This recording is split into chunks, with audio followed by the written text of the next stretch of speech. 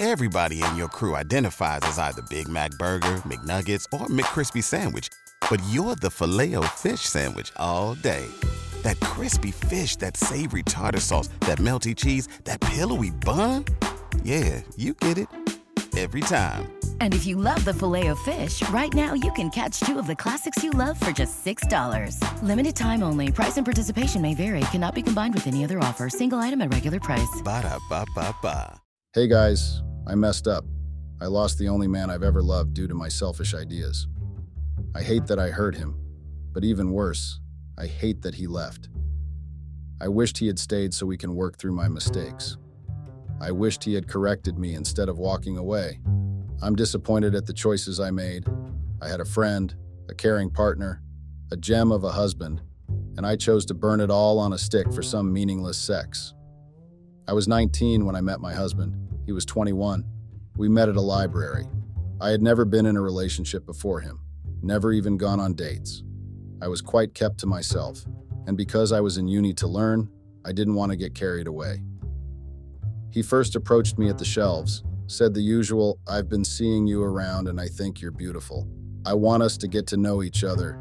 Can I have your digits?" I turned him down clean, immediately. I didn't want to give him my number. I didn't want to know anybody in the school. I just wanted to breeze in and breeze out with my degree. Over the next few months, he would walk over to the table where I was with my friends and take a sit. He usually came with a novel, but sometimes he wouldn't and would spend time engaged in conversations with my friends. It wouldn't take long before I got accustomed to seeing him every day, watching him watch me as I read and seeing him talk gracefully with my friends. One day, he didn't show up. I was worried. I asked my friends who we always sat together at the library if they knew anything, but they all said nothing. The only one who answered me said, "You know his life does not revolve around you, right? He's probably tired of waiting on you and has gone back out." I didn't know why those words hurt me then, but I knew later down the line. It was because I was slowly falling for him and being told he might have moved on hurt. I didn't see him the next day also. I asked my friends if they had got his number, so I would reach out to him. Maybe he was sick. Maybe he was at a hospital or something. But they all told me that none of them took his number, because I specifically asked them not to.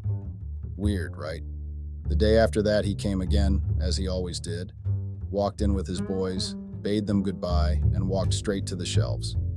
He picked up a CIET 301 textbook from the shelves and walked towards us. I still remember what course it was, because that was the first time I actually cared to see what books he read. "Hey, what happened to you? Didn't see you 2 days in a row," I said as he sat down at our table. "Oh, she speaks," he responded as the table burst out laughing. "I am actually being serious, I didn't see you for 2 days. I was starting to get worried," I said as I took off my glasses. I looked him dead in the eyes for, I think, the first time ever in however long the semester was. He stared back at me, first surprised, then he smirked. He was really handsome, almost like a cartoon character. I wondered why it took me that long to see it. He had an average build, which he made up for with his profound gorgeousness. He had these blue eyes that one would get lost in, and for someone who stood at a mere 5'9", he had a tall personality. He had a very deep, raspy voice. I remember holding him when he spoke sometimes, because his voice vibrated every part of my body. It was silly, but it was silly things like that that I miss right now. "You, worried about me?" he said after the pause. "I would believe you, but I'm not even sure you know what my name is," he added. "Stanley," I said immediately. My friends at the table laughed again. "You see, you don't even know my name," he said as he started laughing also. "That's a nickname I got from junior high that followed me all the way here. Besides, it's not Stanley, it's Stan Lee, like the owner of Marvel Comics," he added. He got up and changed tables. He sat alone. I'd never seen him sit at the library before he started to move to me, and never have I seen him alone, ever. I felt like I heard him because I didn't know his name, and I felt bad that I heard him. I kept looking at him from time to time, biting my nails and hoping he'd come back to our table, or at the least even look back at me. He spent the next 3 hours buried in the books he got from the shelf. Exams were close, so it was understandable that he'd do so, but somehow I felt I was the reason why he had to divert his attention elsewhere. You know, if you miss him that bad already, you should go talk to him, my friend Sophia said to me. Go talk to him? No way. I put my glasses back on and went back to my books. I already understood a lot of the things in that book, and that was my last bus stop in exam preparations, so I just kept flipping through it, contemplating if I really should go talk to him. I gave in, stood up, and walked towards the table where he sat. Come back, I'm sorry, I said, in what he went on to describe as the cutest, anime-type apology ever. He looked up at me, raising an eyebrow, the way he did when he wanted someone to repeat something. I sat down at the table in front of him. It was hard to start a conversation, and he noticed, so he told me it was nothing. He wasn't angry at me or anything, although he wasn't happy that I didn't know his name. He told me that he went to sit alone because he had a test to prepare for. He said the lecturer was strict and was tight-fisted with his grading. He told me he needed to pass the course if he didn't want to be held back an additional year. Then he added that he would have stayed at the table, but figured he'd spend his time looking at me rather than reading. Okay, so what's your name then? I asked. He put the book down and looked at me, all smiles. Danielle? Meet Daniel, he said, as he reached out for a handshake. I always thought Danielle and Daniel to be the best couple name. I still do. I just don't know why I blew this up. I got up to leave. He reached for my hand. I remember being shook to the core. Lol. If you'd like to be somewhere other than here, I'd like to take you out tomorrow after my test, he said. I was really happy deep down that he asked me on a date. I knew if he had done so earlier, I most likely would have stonewall declined him. But here I was flustered, having butterflies in my tummy for this young man. To be sincere, I wish I had a time machine. I would have done a lot of things differently. I would have listened to him, would have put more effort into making him happy. I would have been less selfish. Now here I am, seeking some sort of sympathy from strangers while I cry and reminisce on the good times I shared with my Daniel. We went on the date, and it was splendid. He was very funny, had a lot of things to say, a lot of meaningful things. He was charismatic, and I loved how the girls had a jealous look in their eyes when they saw us together. He told me on the date that he was runner-up Mr. UCLA, and in my head, I was like, rightfully so, because there weren't many guys who were better looking than he was. Our relationship, whilst we were at UCLA, was crazy. Something out of high school romance novel. He was always invited to parties, and when he went, he'd always walk hand in hand with me. We were inseparable and were crowned most influential couple in his last semester in school. Mostly because of him, I must say. Because no one really knew me before we started dating. He was my first everything. First date, first kiss, first love, first everything. I wasn't for him. Everything we ever did, he had done before. Except get married. He was cool with me, always took his time to explain things I didn't understand, and was slow to anger. I was a stupid lady. I always compared our sexual experiences, and I was a bit dissatisfied that he was the only number on my own roster. I wanted to have bragging rights. I thought I was being sensible, and that me wanting to sleep with other people to even the playing field was reasonable.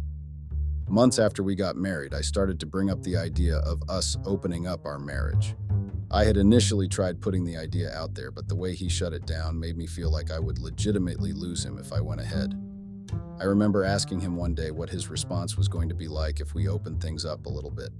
I didn't expect his simple and straightforward answer of, "I'll walk the fuck out, no questions asked." I felt mad. I felt like he was trying to restrict me when he already had his fun outside before we got together. I waited a few months and asked him again, and he gave me the same answer. This was what made me decide that I was going to wait till after we got married. I thought that he would get to see things from my point of view if we tied the knot. When we finally got married, I decided to try again. I must admit that this was very selfish of myself, getting married to him because I wanted to explore my sexuality without losing the man I love. I finally got to tie him down, so now I could do what I wanted. I wished I had listened to understand when he told me how he felt about it. His words all fell on deaf ears, and now I hate myself for letting my one true love go. They say opportunity comes but once, and I know I've lost the one chance I have at being loved for who I am. I know this now, many years after losing my Daniel. I've not found anyone who treats me as good as he did. I have not found anyone who loved me even remotely close to how much he did. We went on a 4-month-long honeymoon, or what would have been a 4-month-long holiday if I hadn't ruined it. We had dated for 5 years, and my need to be intimate with other men had started 3 years in. I went on the holiday with the thought of being with someone else but him. I had fantasies of going at it in our honeymoon suite while my husband watched. I really became a real sick freak. There's always a nudge or a motivator to carry out diabolical things, and my motivation was named Tom. He was tall, standing at 6 foot 5 inches, and worked out regularly. He looked like a giant. His muscles were strong, and he always wore clothes that showed off the long hours he put in the gym. I was a pretty tall lady, and the men I lived and worked around were all either the same height as I am, or shorter, mind you. I am 6'1". So, you would understand why it made me shiver in my spine to find someone who made me feel small. He was a transfer to my workplace, and he was transferred straight above me in hierarchy, meaning I had to report to him daily. He was a 30-some years old man, and so was older than I and my husband, or should I say ex-husband. He was a very flirtatious person, soft-spoken, like he was always trying to seduce you. Reporting to him every day was hard cause I had to keep professional whilst being real turned on by the little things he did. Then one day he asked me to drinks with him. I couldn't really believe my ears. Was he hitting on me, or was he just being nice? Was he into me, or did he just notice how into him I was and thought he should capitalize on that? All these were the thoughts that ran through my head. I never even once thought of how my dear Daniel would feel, nor did I think much about hurting him. We went for drinks at a bar close to the office. I had drank a little more than respectable, and our conversation started to sway away form, getting to know one another to a conversations not suited for public hearing. I told him of how I wanted to do more, wanted to be more than just one man's woman. I told him how I know a lot of women would gladly trade places with me, but I just wanted a little bit of experience. I told him everything, from wanting to open up my marriage so that I could find sexual liberation without feeling guilty, down to me having a crush on him. He asked me if I've discussed with my husband, which I responded, yes, but he doesn't see things the way I see them, and he said he'd walk out if I did so. Tom then said something that resonated with my foolishness. I must admit now that then I was looking for anything that would relieve me of the responsibilities of my frivolities. I think you should stop saying it like you're asking him and start saying it like you're telling him. I think it's better he opened up the marriage for you to have your fun than for you to do things behind his back. I swear to fucking God, Tom was the epitome of bad decisions. He was the type of guy who gave the worst possible advice with an assurance that it would be best for you. Now I know that he only said those because he wanted to lay with me. That night, he made me feel like the queen of the universe. I know it was the same treatment I got from my Daniel every day, but getting that from a different man for the first time ever made me feel like a teenager again. We parted that day after sharing a kiss. I got home to my husband sleeping in the sitting room, probably from waiting so long for me to return from work. I waltzed in quietly, went in the bathroom to shower and brush my teeth so that I longer reeked of alcohol. I was still a little tipsy, but at a controllable level. I woke him up and told him I needed to speak to him about something. He told me he also had something to tell me, something exciting, he said, but he let me go first either way.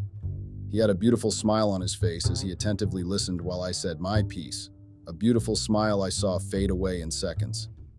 I didn't mind though, because I already had it locked in my head that I was doing the right thing. I just want you to know that I'm going to have to do this. I would love it if I got your support.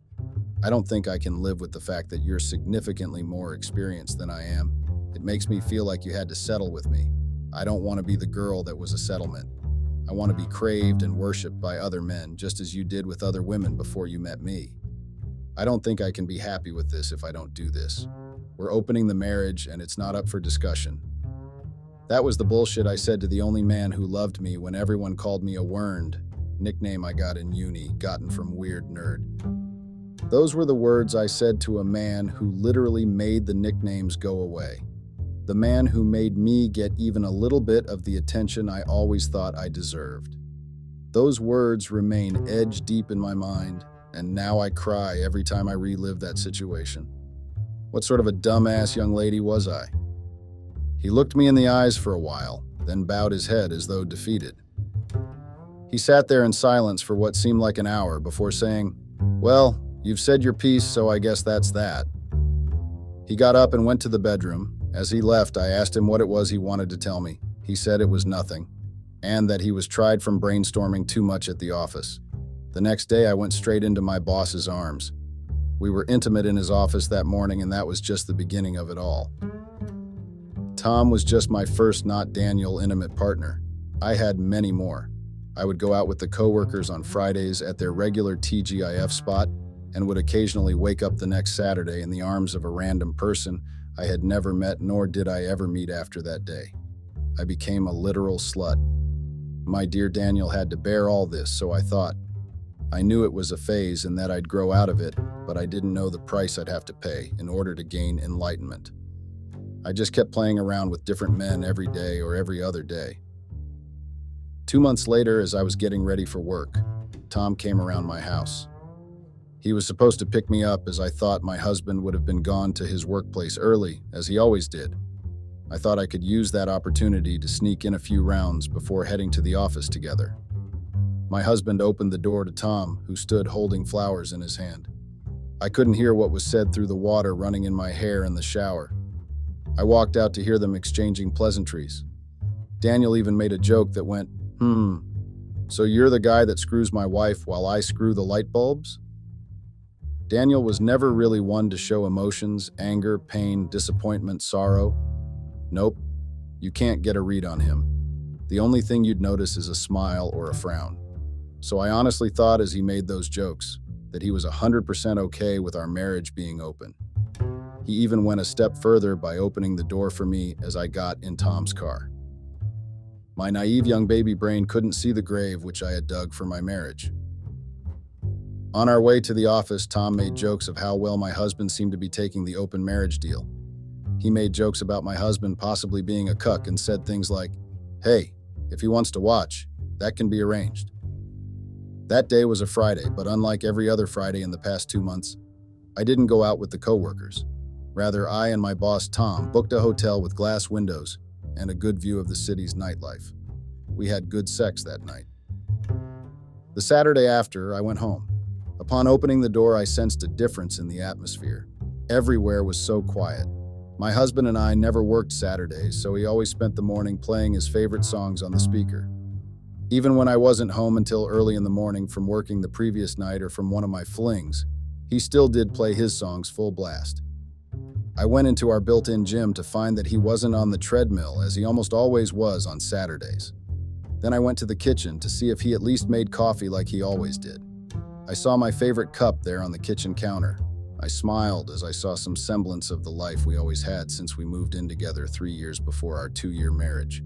I lifted the cup to take a drink, but it was empty. I opened the cup only to find an enveloped letter. I can't really remember what was in the letter, but I still have it with me. I kept it as a reminder that I let something so beautiful go to shit because I wanted to have more bodies. I'm really disappointed in myself. I've made a lot of silly mistakes in my years, but letting Daniel go like that is the most stupid decision I made. I went and got the letter in the envelope. I left it in the cup which he placed it in, the cup which after 5+ years still smells like him in the insides. The note read, "Hey, hope you're doing good. I know you're probably wondering why you can't hear Smooth Criminal on the speakers right now. By the time you'd be reading this, I'd probably have reached SA. My company is hosting a 5-year program of producing the best computer-literate minds pit of Africa. And so, I would be spending the next 5 years living in South Africa. Don't worry, I still haven't forgotten about your infidelity. When I get back, we will get started on the divorce proceedings. I hope Tom's dick and the other dicks you hope it onto level the playing field was worth it. When you said that, I kind of thought you were joking, but yesterday proved to me that you weren't. I regret knowing you. If I could change anything in my life, I'd have left the first time you said no. You're really not worth the heartaches you've caused over the years, and I'm not gonna lie. I don't wish you well." Alongside the note was a flight ticket dated for that Saturday, June the 7th, 2014, and a passport, which was for me. At the back of the flight ticket was a note that read, "Remember the news I said I had 2 months ago? This was it. My company was going to sponsor both our stay in South Africa. They were also willing to give you a job." At the bottom of the cup was his wedding ring. My whole world came crashing down in front of me. I spent the rest of the day staring at the cup. I couldn't eat. I couldn't drink anything. I just stared at the cup. What followed was a long year of depression as my world slowly started to fall apart, starting with the next day when Elias, Tom's best friend and longest friend, came over to pick up all of Tom's belongings. I was crying my eyes out. I watched him and the movers he called move all of Tim's things, which had almost grown to have sentimental value to me. Elias, out of his own good heart, let me have a box of Tom's cologne and his favorite hoodie, only for him to come back the next day to get it. He walked in that day. I was still dressed in the outfit I went to work on Friday in. He practically dragged the hoodie out of my hands that day. I was weak from crying for over 24 hours. If not, I would have put up a fight. Elias looked angrily at me and said, "Stan Lee told me what you did. You're a disgrace to women worldwide, and I hope you regret this for the rest of your life." He then went in search of the cologne and grabbed them also. As he walked out of the house, he said, "If not for the laws of the country, I would have spat in your face. You see how this room is? That's how I hope your life ends up, sad and empty." Elias was never really one to hold back. He always said things how he saw them, and also always made his intentions clearer. Whether he liked you or not, he'd say so in front of you. His words hurt me then, but they hurt more now, because since my precious half left me, the house has always been sad and empty. I tried to throw myself into something or someone, just to get my mind over losing my lover. Tom got transferred again, just a week after the incident, this time at his own request. I asked him why he asked for a transfer, stating that I thought we were building something, and he bluntly told me that he was moving away from me, that he had had his fun and it was time to move on. He also advised me to close my marriage with Tom before it was too late. Little did he know that it was already too late 1 week ago. My next boss was very strict. It didn't take long before I got queried for my mishaps due to being very unstable at the time, and because I wasn't fucking him, it wasn't long before I got sacked. My parents divorced me. Elias had told them what happened. They were very religious people, and also were both ministers at the church I grew up going to. In their words, they didn't want to be associated with any prostitute who would throw her marriage down the drain, just so she could feel another man's hand running down her thighs. As for closer, I never got one. I kept my lines the same so that my Tom would reach out to me. The 5 years he said came and passed and nothing happened. He didn't even say a word, nor did I hear any news of him being back in the country. I tried to reach out to Elias only to find out that Elias had joined him in South Africa a year later. I started losing all my friends. It dawned on me that most of my friends only tolerated me. It dawned on me that the only good thing I had going on was being one half of the epic D couple. Found out I wasn't funny, that I wasn't even nice to be around. I found out that I could be a very unbearable person to be around. All these things knocked me down below ground level. After Elias left me, I didn't just go back to square one, I was knocked below negative. Now in 2023, I'm 36, and almost 10 years later, I've never had any relationship past the initial 3 months. I fucking hate my life right now, and I wish I could just pass peacefully in my sleep. I blame Daniel sometimes for leaving me just like that. I hope that any lady who's thinking of opening up their marriages see this and steer clear of that dreadful mistake of an idea. I'm still hoping that one day I'd be walking down the road and see Daniel. I want to apologize, to tell him that I've not moved on, and that even though 10 years had passed, I still loved him. I want to tell him how hurting was the worst thing I ever did, that I wanted to build a new life with him. My dating life has also gone to shit. Nobody wants to be with the lady who shattered the heart of her husband just because they wanted to explore something different. I've been in several relationships, but whenever the story comes up, you could literally see the love leave the faces of these men. I still live in the house Daniel and I bought together. It's a small bungalow because we wanted a small family. I really need closure and bad. I really need his forgiveness. I need your help finding solace as I can't afford therapy because I haven't been able to hold down a job since I got sacked 10 years ago by my replacement boss. I've been bouncing. Thank you for reading through this rather long narrative. Update. This update is based on what has happened since I posted this 2 months ago. For those who didn't see the previous post, this is an update on how my husband, or ex-husband, depending on how you view things, left me when I decided I was going to open up our marriage.